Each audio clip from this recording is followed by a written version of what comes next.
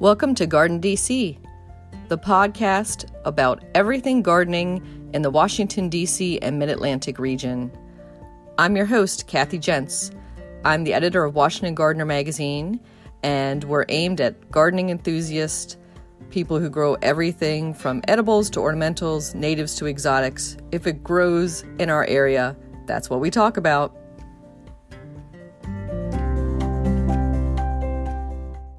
For this week's episode of Garden DC, we're speaking with Debbie Ward, the founder of Prior Unity Garden. She's a professional organic gardener, a speaker, instructor, coach, and writer. Welcome, Debbie. Thank you, Kathy. Happy to be here. Yay! So, Washington Gardener readers and past attendees of our annual seed exchanges will be familiar with Debbie because she's spoken at our seed exchanges and participated in the past few years and been one of our more popular speakers. So I thought we would have her on the podcast to talk about all things seeds, but especially seed saving. It's a good time of year for it, that's for sure. Yeah, it's so busy with everything else going on in early fall, but taking a few minutes to save those seeds, you'll thank yourself in the future. Definitely, because there's certainly some benefits for saving your own seed. The most popular of which is that you're not having to go out and buy more seed. That's very true. And saving money, top of the list for a lot of us these days. What other benefits do you think there are for seed saving? Well, it's very satisfying. It allows people to see the entire cycle of growing something. So there's a lot of satisfaction in saving your own seed. It also allows you to just have some food security for those who are concerned about it, because you've got a store of a garden in a small space by saving and storing your own seeds. That's a great point about food security. With this past spring, where a lot of our seed companies, mail order seed companies especially, were putting a pause on ordering because they were just so overwhelmed by all the new gardeners, having access to your own supply is a great side benefit. Definitely. And I was thinking of one benefit that I personally like for seed saving is the variety that I get to choose and I can say that pink zinnia is the one I want to save versus, buying a multi-pack of colorful zinnia seeds. Exactly. And that's if you find, I say to folks, if you find something that you really love, whether it be a tomato or a zinnia, then that's something to prioritize with regards to your seed saving planning.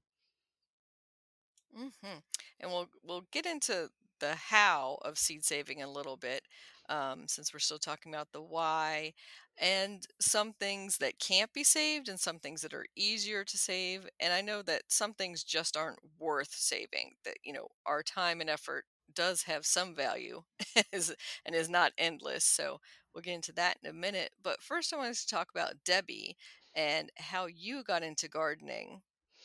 Sure. Well, I've been gardening since I could crawl, quite literally around my parents' garden. And so, uh, about 12 years ago or so, I had a life change, a health change sort of happen simultaneously, needing to do something else. And my friend said, "You know what? You should start a gardening business because you help everybody garden. You can grow anything." And so that's how Prior Unity Garden started, how the business started. But I have literally been gardening all of my life. And that's one of the things that I'm able to bring to folks is a lifetime of hands-on gardening experience and shifting with the times, shifting as things change in gardens and garden trends, as well as different climatic situations. We get to help folks be successful. Hmm. So would you describe your business as a garden coaching business, or how is it set up? Well, it's services. What I like to do is to start off and just chat with folks, have a 20-minute chat, find out where they're at, what their goals are, to discover how I might be able to be helpful for them. I do a lot of garden coaching. As you mentioned, I love to speak, get up and speak for various different groups and organizations, but I also do a lot of instruction. In I was doing in-person instruction more than I have been during this particular time, but I do have some online courses. And what I've been doing a lot of lately is a combination of doing some coaching as well as some instruction, one-on-one as well as in small groups. And I've just developed a membership program for people to get to sort of get a little more of me, get some Q&A time, get some exclusive webinars and things like that. So I'm just always out there looking to see what's going to help the gardeners be successful. Hmm. And I know that you're based in Northern Virginia. How far out would you go for, say, a garden consult? Well, if I'm doing something, I haven't been doing in-person consultations recently. And I'll frankly go as far as anybody wants me to. It's just a matter of the farther I go, the price increases because there's added time and added gas or expense.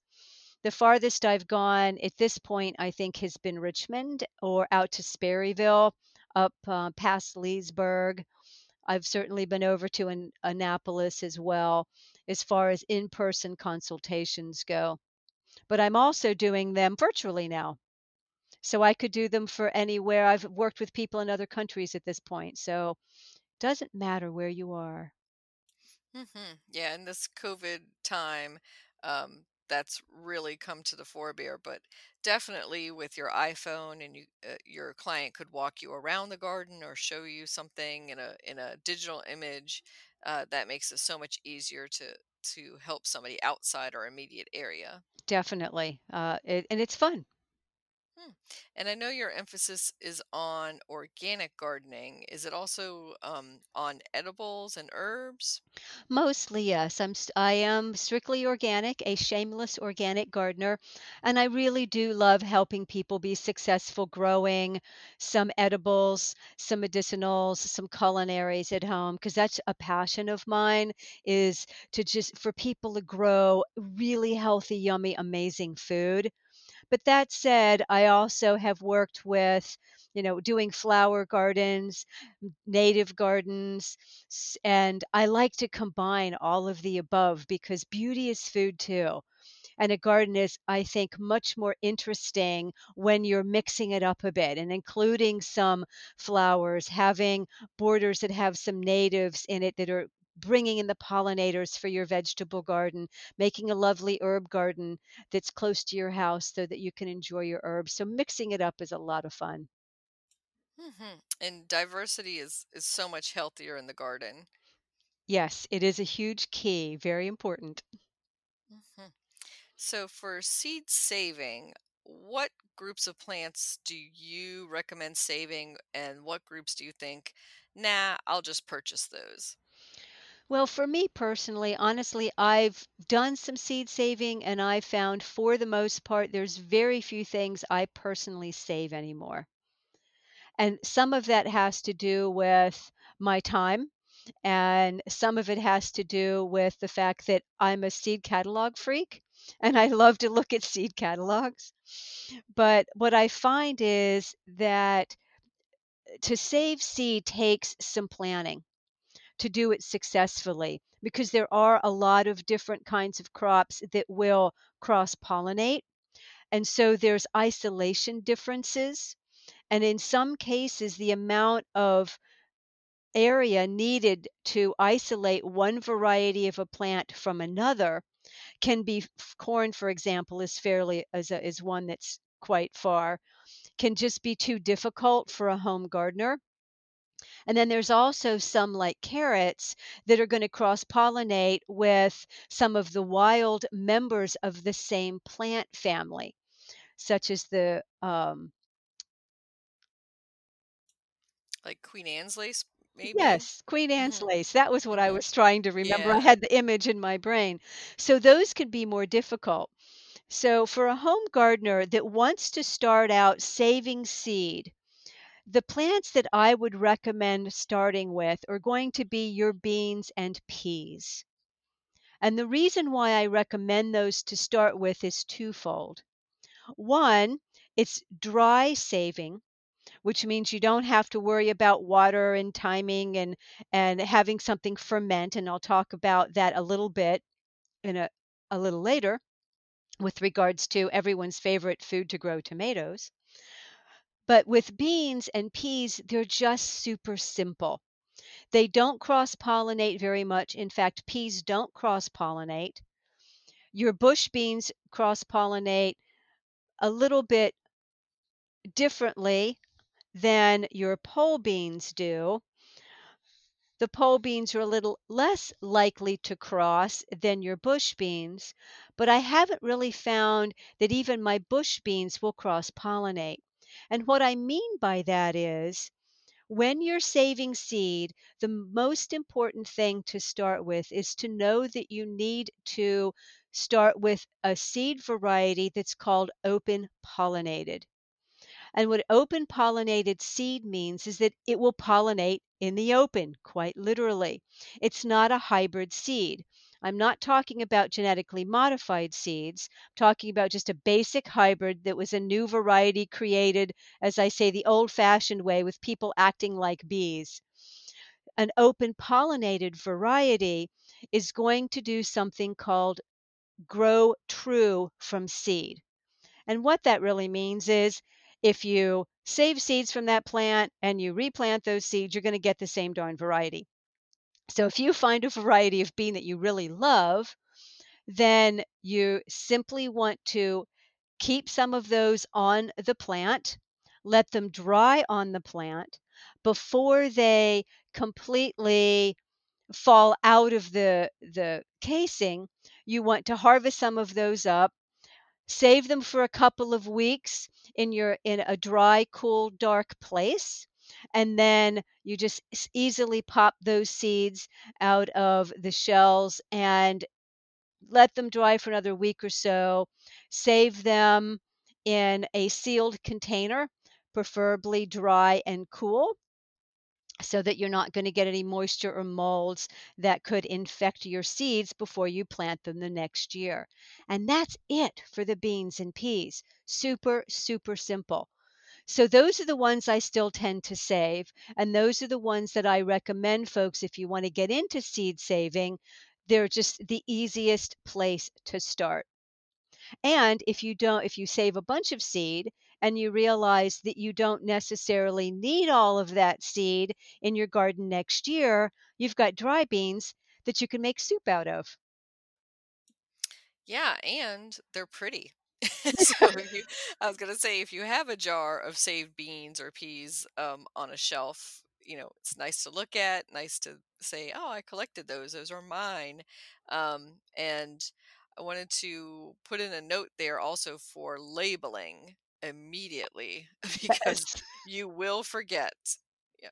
No matter how much you say you're going to remember because it looks different than maybe some other bean, especially if you've got more than one variety, labeling is critical in everything.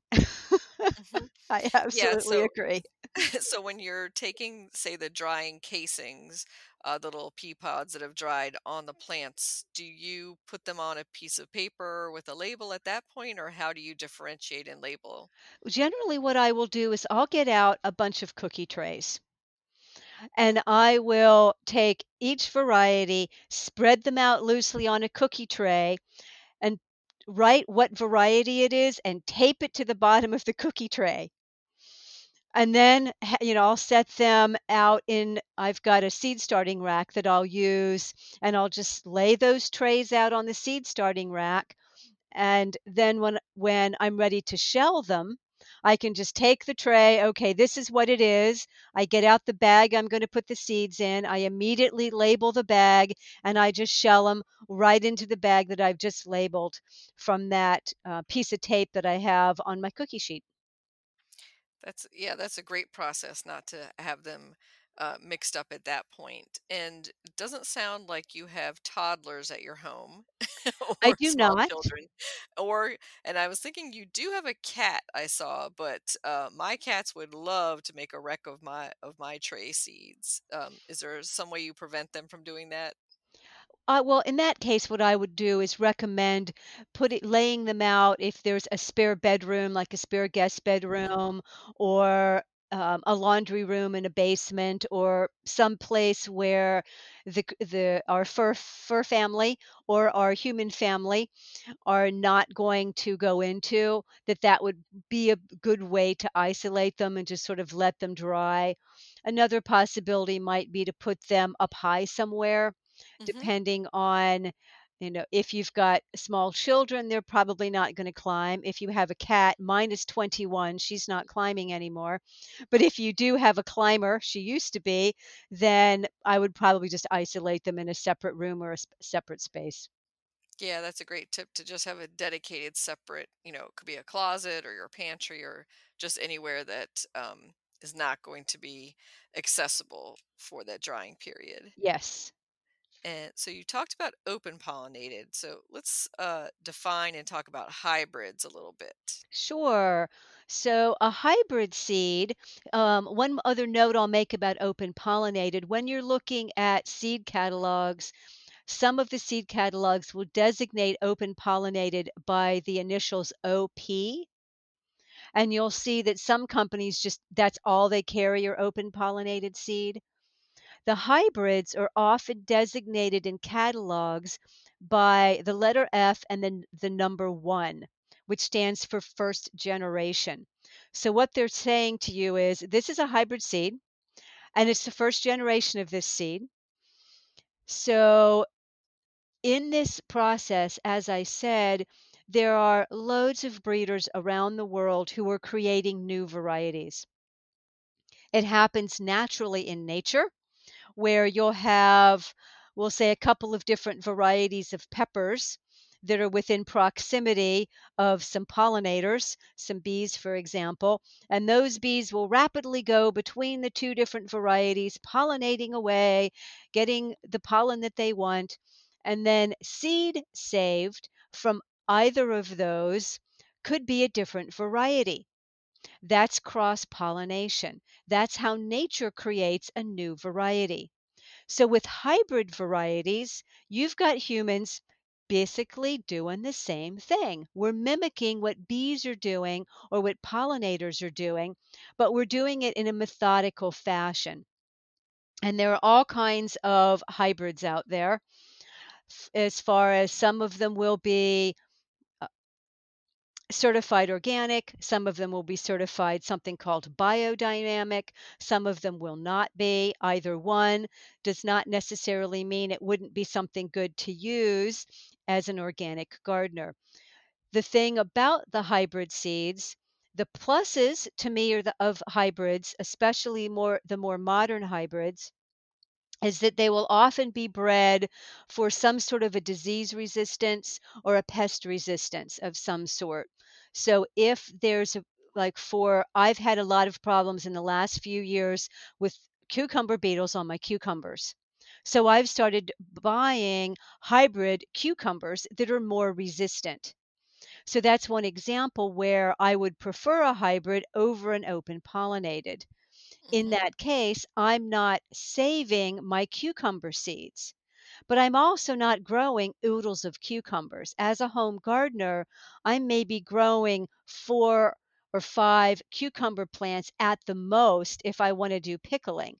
So that seed packet, even though the hybrids may be a little more expensive, that seed packet's still going to last me for a good 3 seasons, if not more. So I don't mind buying hybrids in certain cases. Hmm.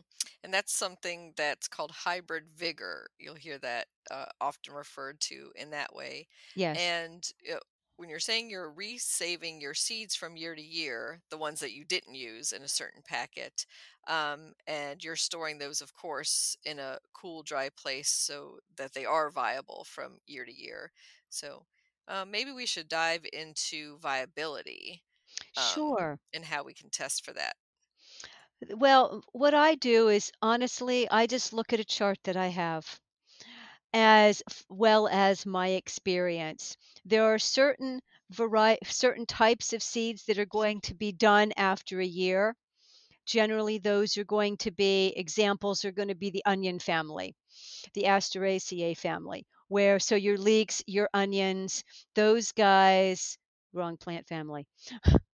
Those guys are not going the allium family. I take that back. Are not going to be viable more than a year. Then you've got on the other end, you've got some of the brassicas, for example, that can be viable for 5 years. I've had kale seed that I've saved. Had a whole bunch of kale several years ago, and I saved just a gobsmacking amount of kale seed and kept using it year after year. It was like 2 years, 3 years, 4 years, 5 years, 6 years. I kept using that seed and it was still viable seed. So, and then there's somewhere in between. And just because, for instance, a lot of times I'll have people say, oh, pepper seeds don't last more than 4 years max.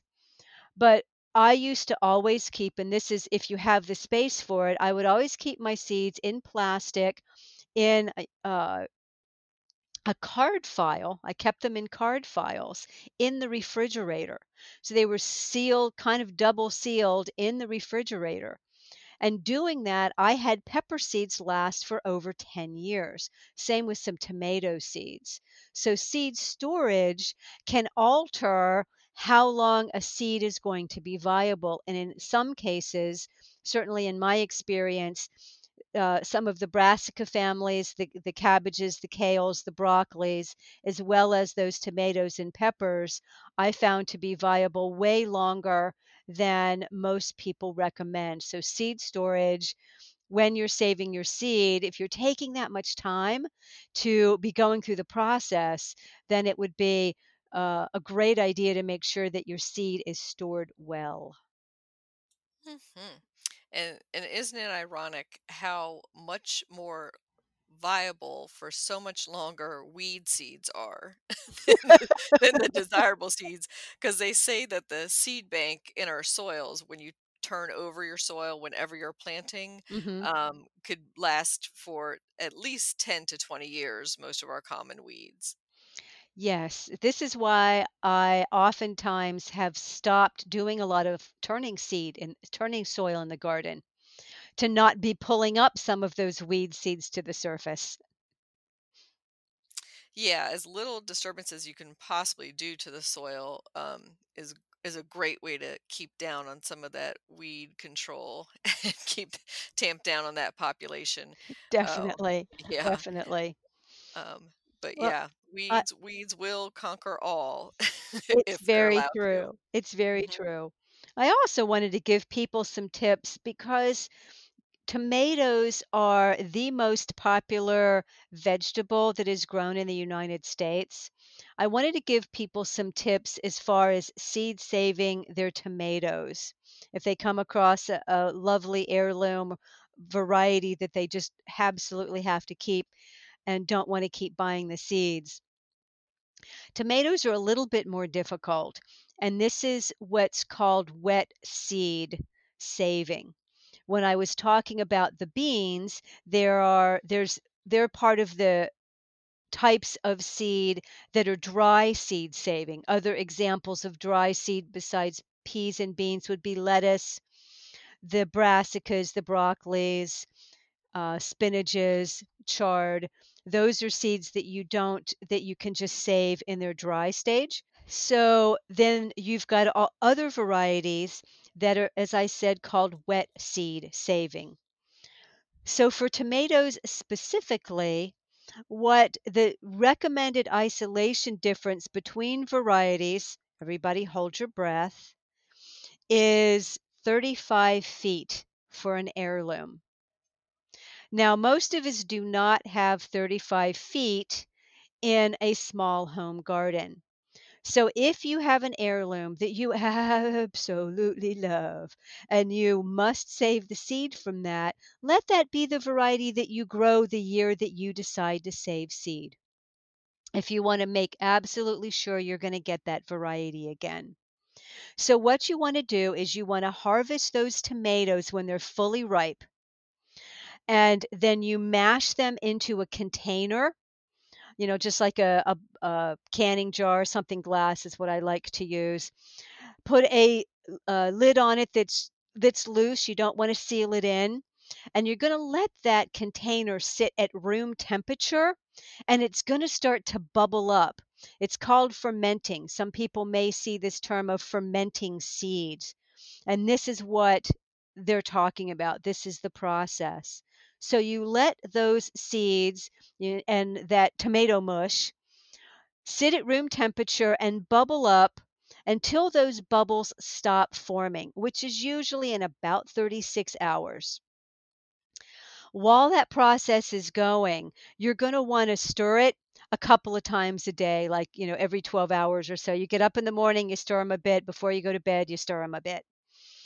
Then, once the bubbles have stopped forming, you want to get that pulp, get rid of those large chunks, very easily rinse the seeds, getting all the pulp off of those seeds.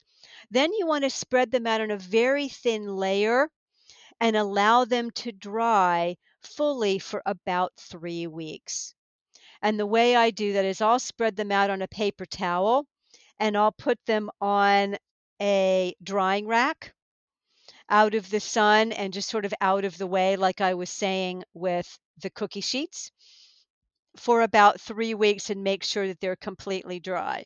Now, when I do that, sometimes some of them will end up sticking to the paper towel. If you find that they're sticking to the paper towel, in that case, if you can't pick them off to put them in a plastic bag separate, then I'll just roll up the paper towel, stick it in a bag. And when I'm going to plant, I'll just rip out the individual seeds with the paper towel attached, stick them in the soil, no big deal. So that's the detailed process for tomatoes.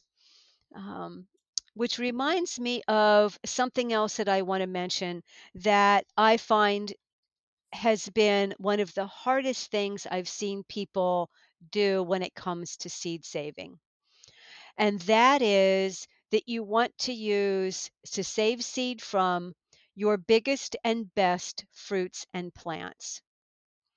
And that can be a little bit of a challenge when you see like the most perfect tomato, the most perfect cucumber. Mhm. But that's the one that you want to save seed from because you want to grow more like that. So, keeping that in mind. And in some cases, for example, the members of the cucurbit family, when I'm saving seeds of cucumbers, for example, I want those cucumbers to get yellow and gnarly. You want the fruits to get as old and as big as possible before you save the seed because you want the energy to go into growing nice, big, plump, viable seeds.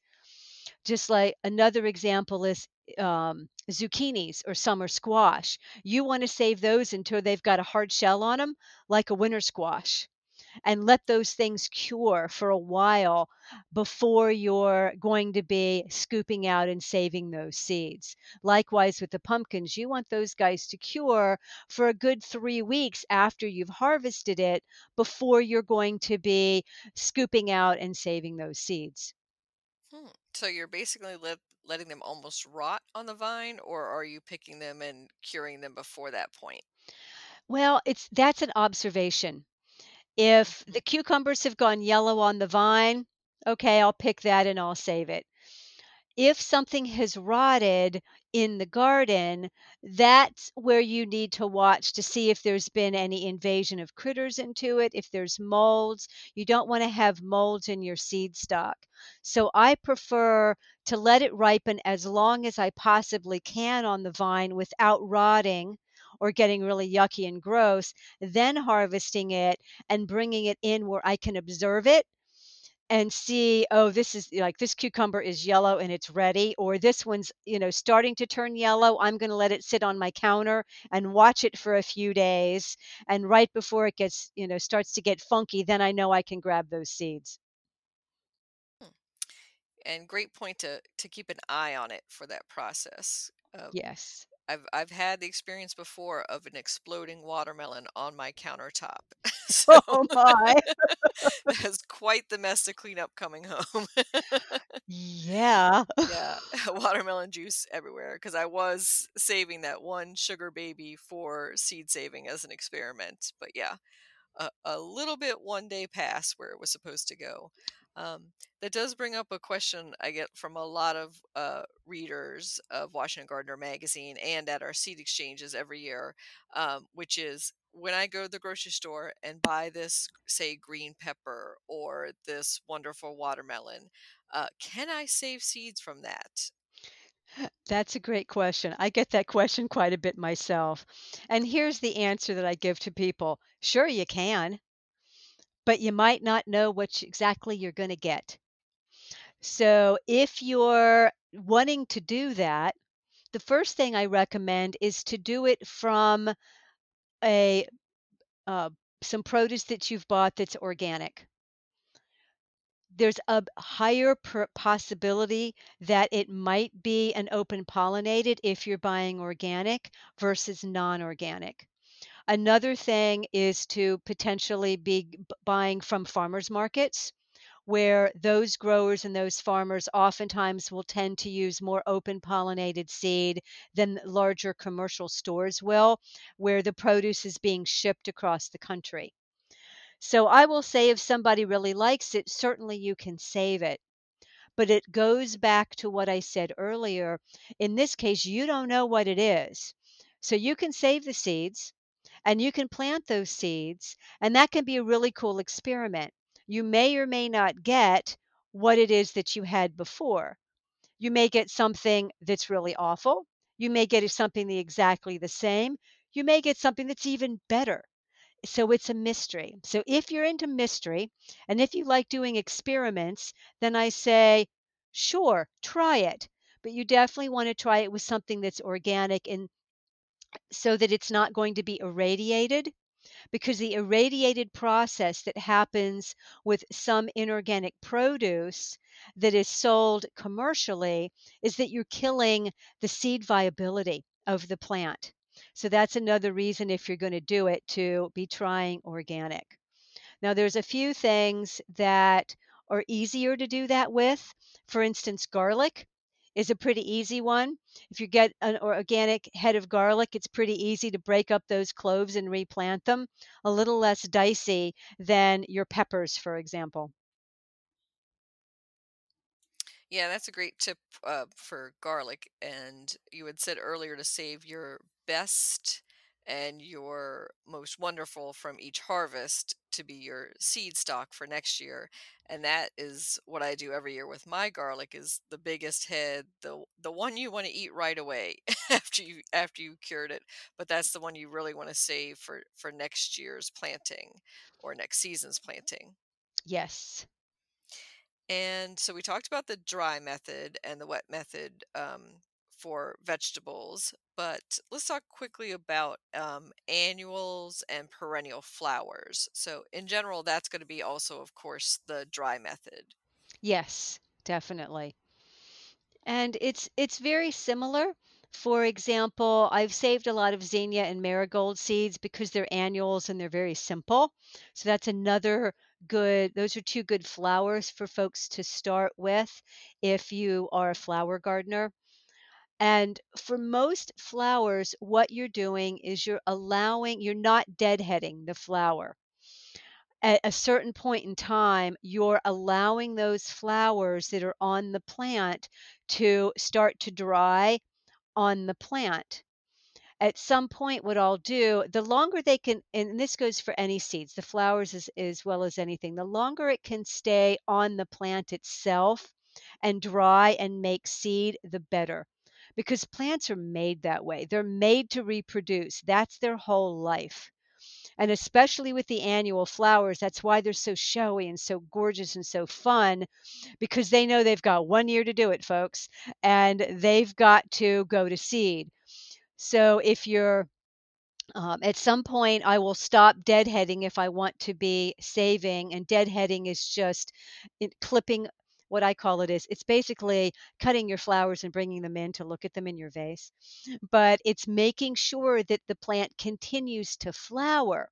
Because once you leave the flowers on the plant, then the plant gets the signal, oh, okay, I'm starting to reproduce now. That's why I exist. And so it will stop putting up flowers and will start the process of putting all of its energy into nice, viable seed for the next year because that's its goal in life. So at some point, I stopped deadheading. I'm actually looking out my office window right now at a beautiful zinnia plant that I've done exactly this with. And I've stopped harvesting the zinnias and I'm letting them start to dry on the plant.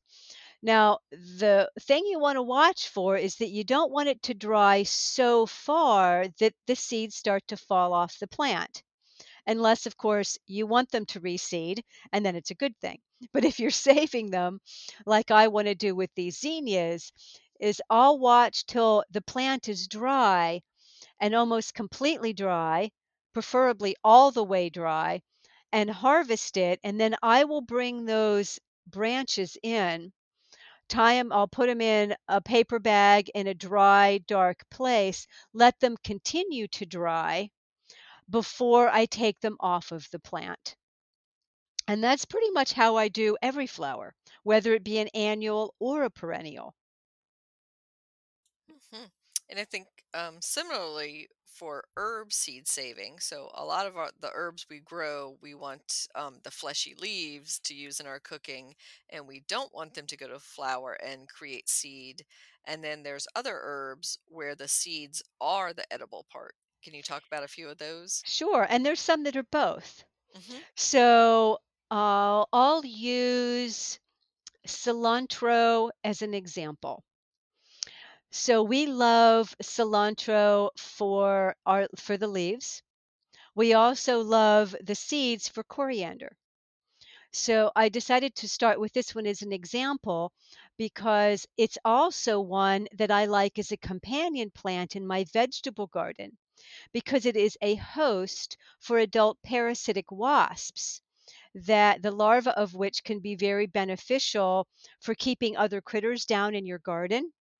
So I like to put in my cilantro. I like to seed it actually in the fall. It's another reason why I picked this one because you could go out and you could seed it now. It's actually likes cool weather. I tend to overwinter it. I'll often put it in a hoop house to do that, although I've had it overwinter without protection before here in Northern Virginia. Plant my cilantro. You enjoy the leaves. I leave some of it to go to flower in the spring, which allows it to attract and keep those wonderful beneficial insects. And then it starts to go to seed, and I get cilantro, I get coriander seed. So there's an example of a super useful plant where you have both. With basils, I tend to continue to harvest the leaves until a certain point, sort of like with the example of the zinnias, and then I'll let the basil go to flower and let it go to seed. And again, I'll do the method, and I do this with a lot of herbs, is cut off the seed heads and then put them in the paper bag and let them dry. But that also brings up another note. When you're putting those seeds and those stalks in a paper bag, label your bag, especially if Hmm. you've got more than one variety of basil, for example, or more than one variety of kale. I have gone, I wonder which it was. Yeah, and that's a great tip to label those bags right away as soon as you bag them up. And the other herbs that are similar to cilantro, where we like the leaves, but we also eat the seeds, would be something like dill or fennel. Um, and I was going to ask how we can set some seed aside of not for use in cooking. So just to make sure that you don't use it all up in your cooking, that you actually save some for growing. Well, my method for that's pretty simple, and it's interesting you said that because I have a bowl of fennel seed that I just took out of the bags, and took off the seed heads that's sitting in there that I need to split. When I'm going to be using seeds of any kind, whether it be the herbs or the beans where we started earlier, is I will take the bowl that I've just done and I think, okay, how many do I realistically need to plant next year? And I scoop those out and I put them in my plastic bag. I label that bag and I put it with my seed storage. The rest of them I put in a jar and I label and I put them in my spice cabinet. Mhm. And I'm Simple. gonna do yeah, that is simple. And I was gonna do a little plug here for our seed exchanges again and the annual seed swap day, which is you can find more information at seedswapday.com to, set one more scoop aside, one more bag that's labeled to bring to your local seed exchanges or seed swaps. Oh, and that's a really good idea. And if you find, like last year, I have to agree, your seed swaps are just a blast. Everyone who's listening, go to the seed swaps. They're fantastic. Last year, I had an abundance of Christmas lima beans. I had pounds of them. So I was able to bag up several different packages to bring to the seed exchange, have plenty that I was able to gift my friends, and plenty to eat all winter long. Hmm. And I was going to say that your tip about putting the flower heads or the herb heads inside a paper bag is another benefit of that is how tiny a lot of those seeds are, especially for some of our annuals like Cosmos and Celosia, where Mhm. they're just basically the size of a tiny pinhead, the little black seed. And then we have edibles besides herbs that have tiny, tiny seeds like lettuce. So when you're letting your lettuce go to bolt and flower and form a seed heads, that's definitely not something that you will be collecting outside outdoors in the garden. You will uh, quickly see that disappear into the wind because it's such a light, tiny little seed.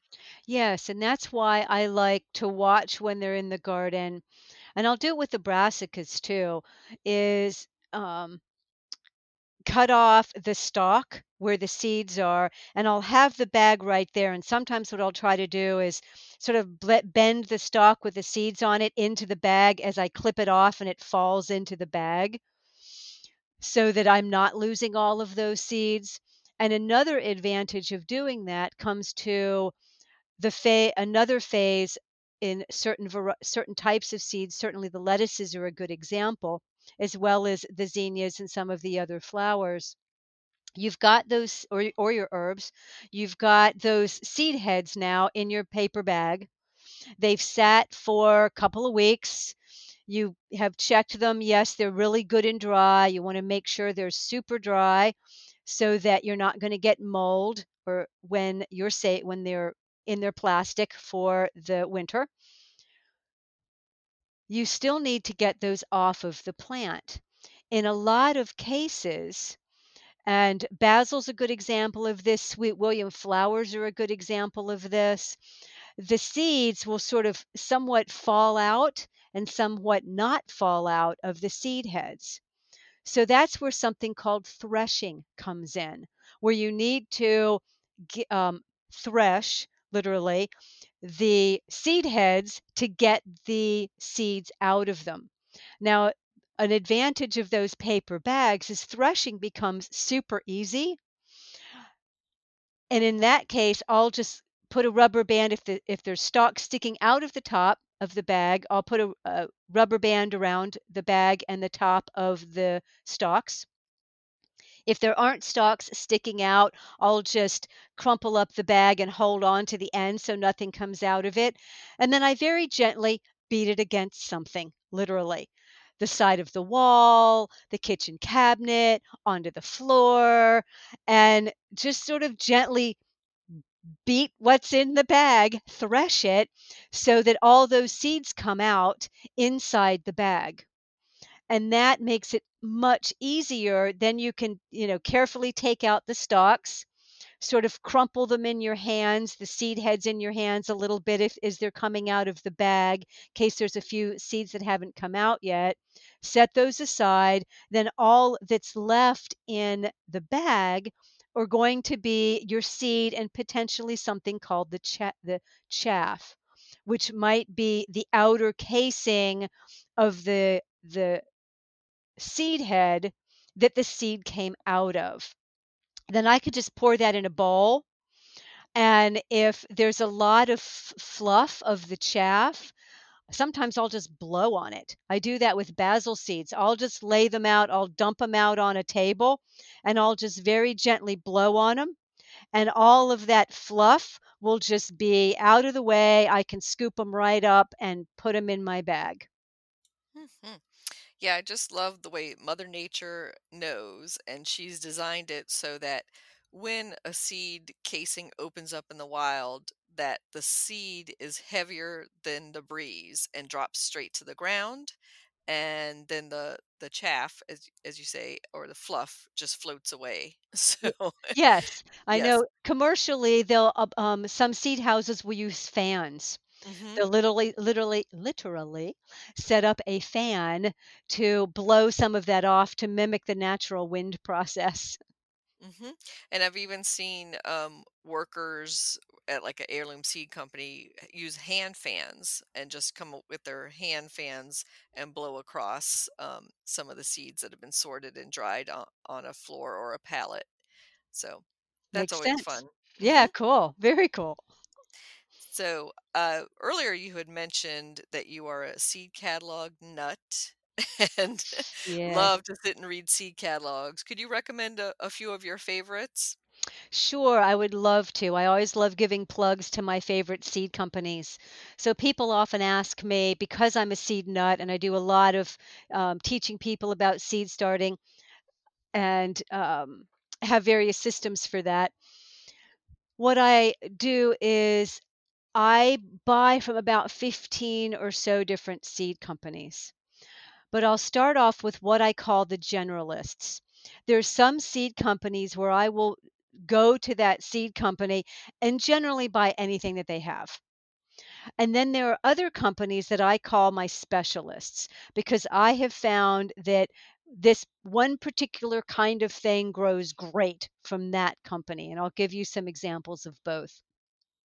So I don't have one favorite seed company. I can't answer that question for people. What I can do is I can give you some of my favorites.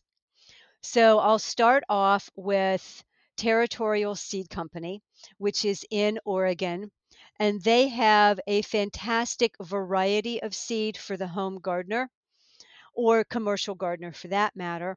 They've just got a fantastic variety of both open pollinated as well as hybrid seed.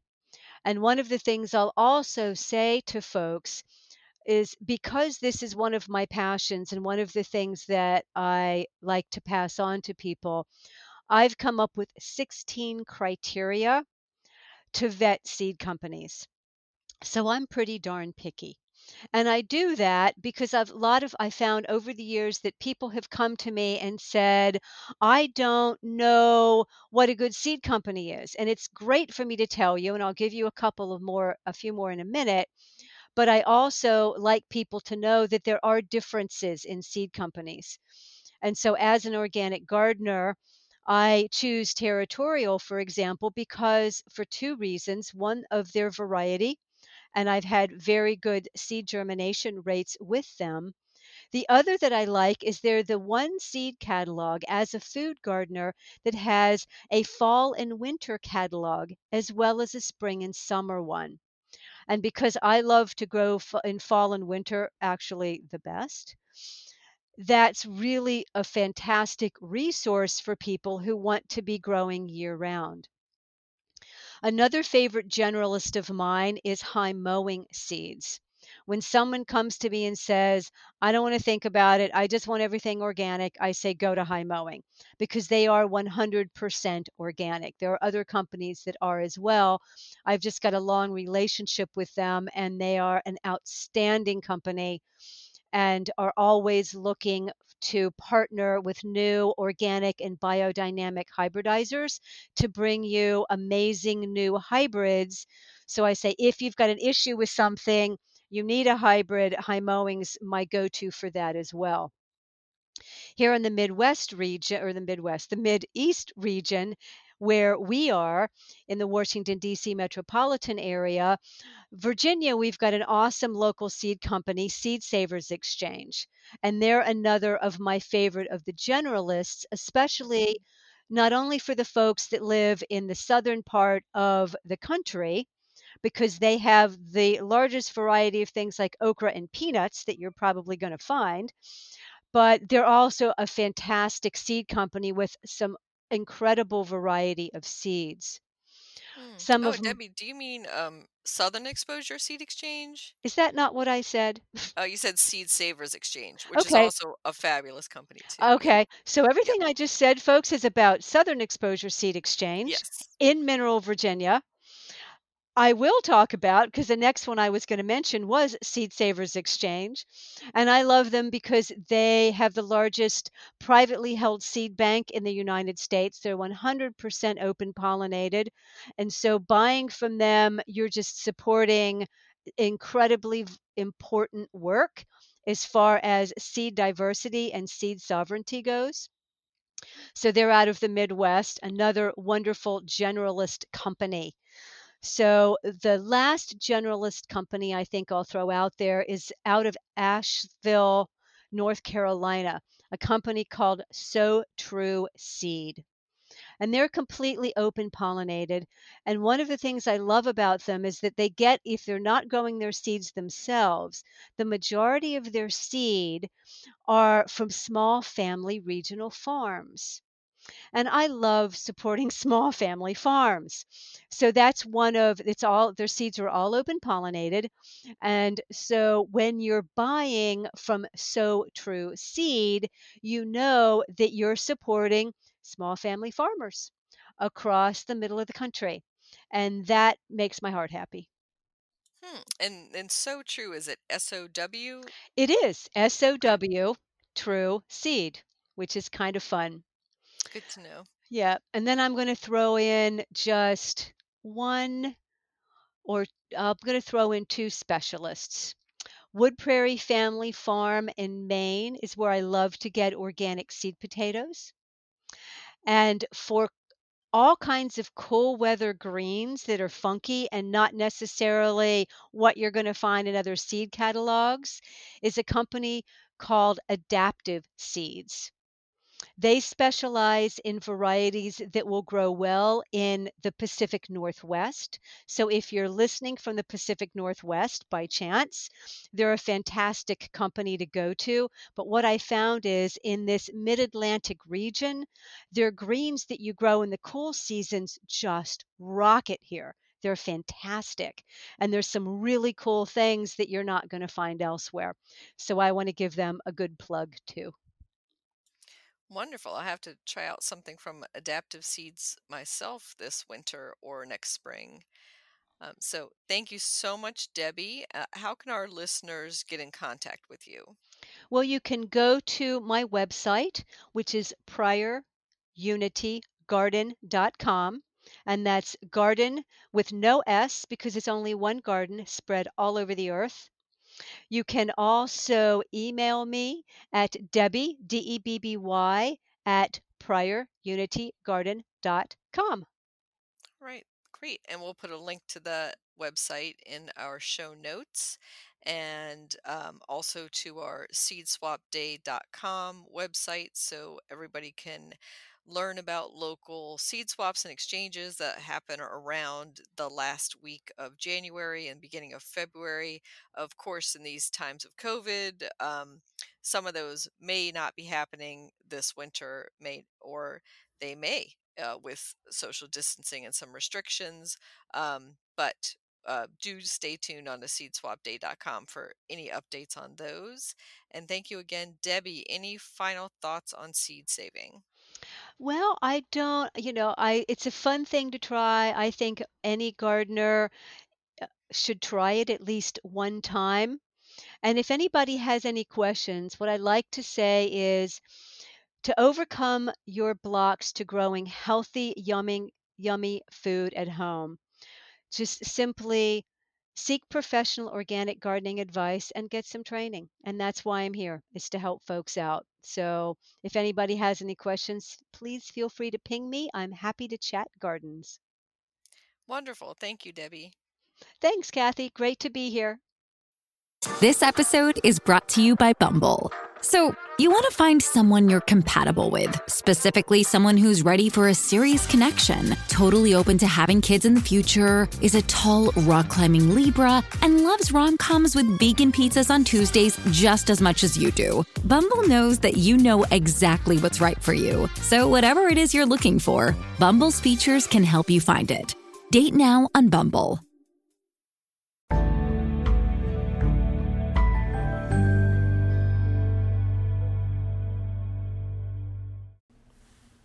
Plant profile, figs, Ficus carica. Figs are easy to grow and are a great choice as both an edible and ornamental plant in your garden. Figs need full sun and can grow in zones 6 to 11, though in zones 6 and 7 they will need some extra winter protection, and you will want to select the more winter hardy varieties like Celeste, Chicago Hardy, and Brown Turkey. Even with added winter protection, if we have a very cold winter, they can die back to the ground, but will usually regenerate from the roots. They are ideal for small space gardens as they can grow in containers or be planted and pruned as shrubs instead of trees. Fig varieties sold in the U.S. are all self-pollinating, so you only need one plant to produce fruit. Keep them well watered, especially if they are growing in containers. Figs hate root competition, so make sure there are no weeds or other plantings in their root zone. You can mulch lightly in that area to retain the soil moisture. You can prune fig trees in late winter before the new spring growth begins. Be sure to remove any dead, diseased, or damaged branches. Then thin them back to control their size and snip off any ground suckers. Fig trees are easy to propagate from cuttings, so you can share those healthy prune twigs that have at least 2 buds on them. You may find yourself competing with the birds for the delicious figs. Place bags or netting over the fruit to prevent wildlife from getting them before you do, and harvest figs when they begin to soften. Figs, you can grow that.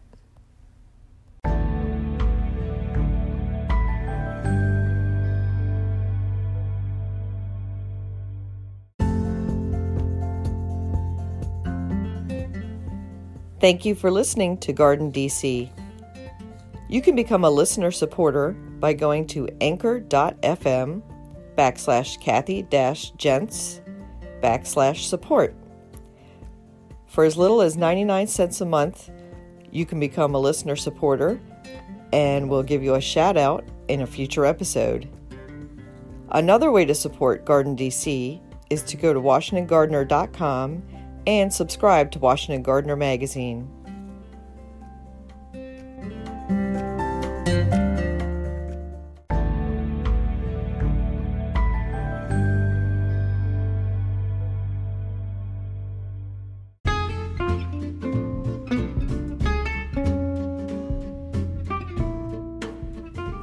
What's blooming in my garden this week is the Mum Sheffield Pink. It's also known as Single Apricot and Hillside Pink Sheffield, or just Sheffield. The most accurate name probably is that Single Apricot because to my eyes it's a very peachy, daisy-looking mum with no pink at all, really. It stands about 2 feet tall, can get a little leggy and flop over, but it's great for cutting and using in arrangements. It's also a great companion plant to several other fall bloomers like the tall sedums and salvias. I love it in my garden just because it reminds me of the gardener who passed it along to me at a plant swap years and years ago. Sheffield Pink definitely is one of those plants you should have as a backbone in your garden. It's a hardy mum, an oldie, but a goodie.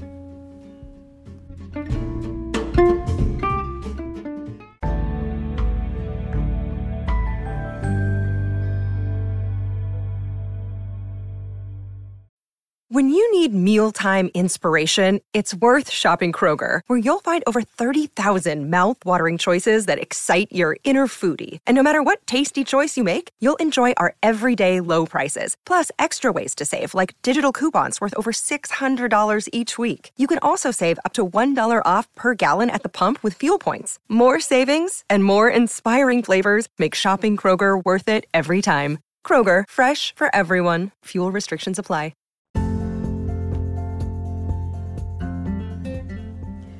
You can find Washington Gardener online at washingtongardener.com, on Twitter at WDC Gardener, on Instagram at WDC Gardener, and on Facebook.com at Washington Gardener Magazine.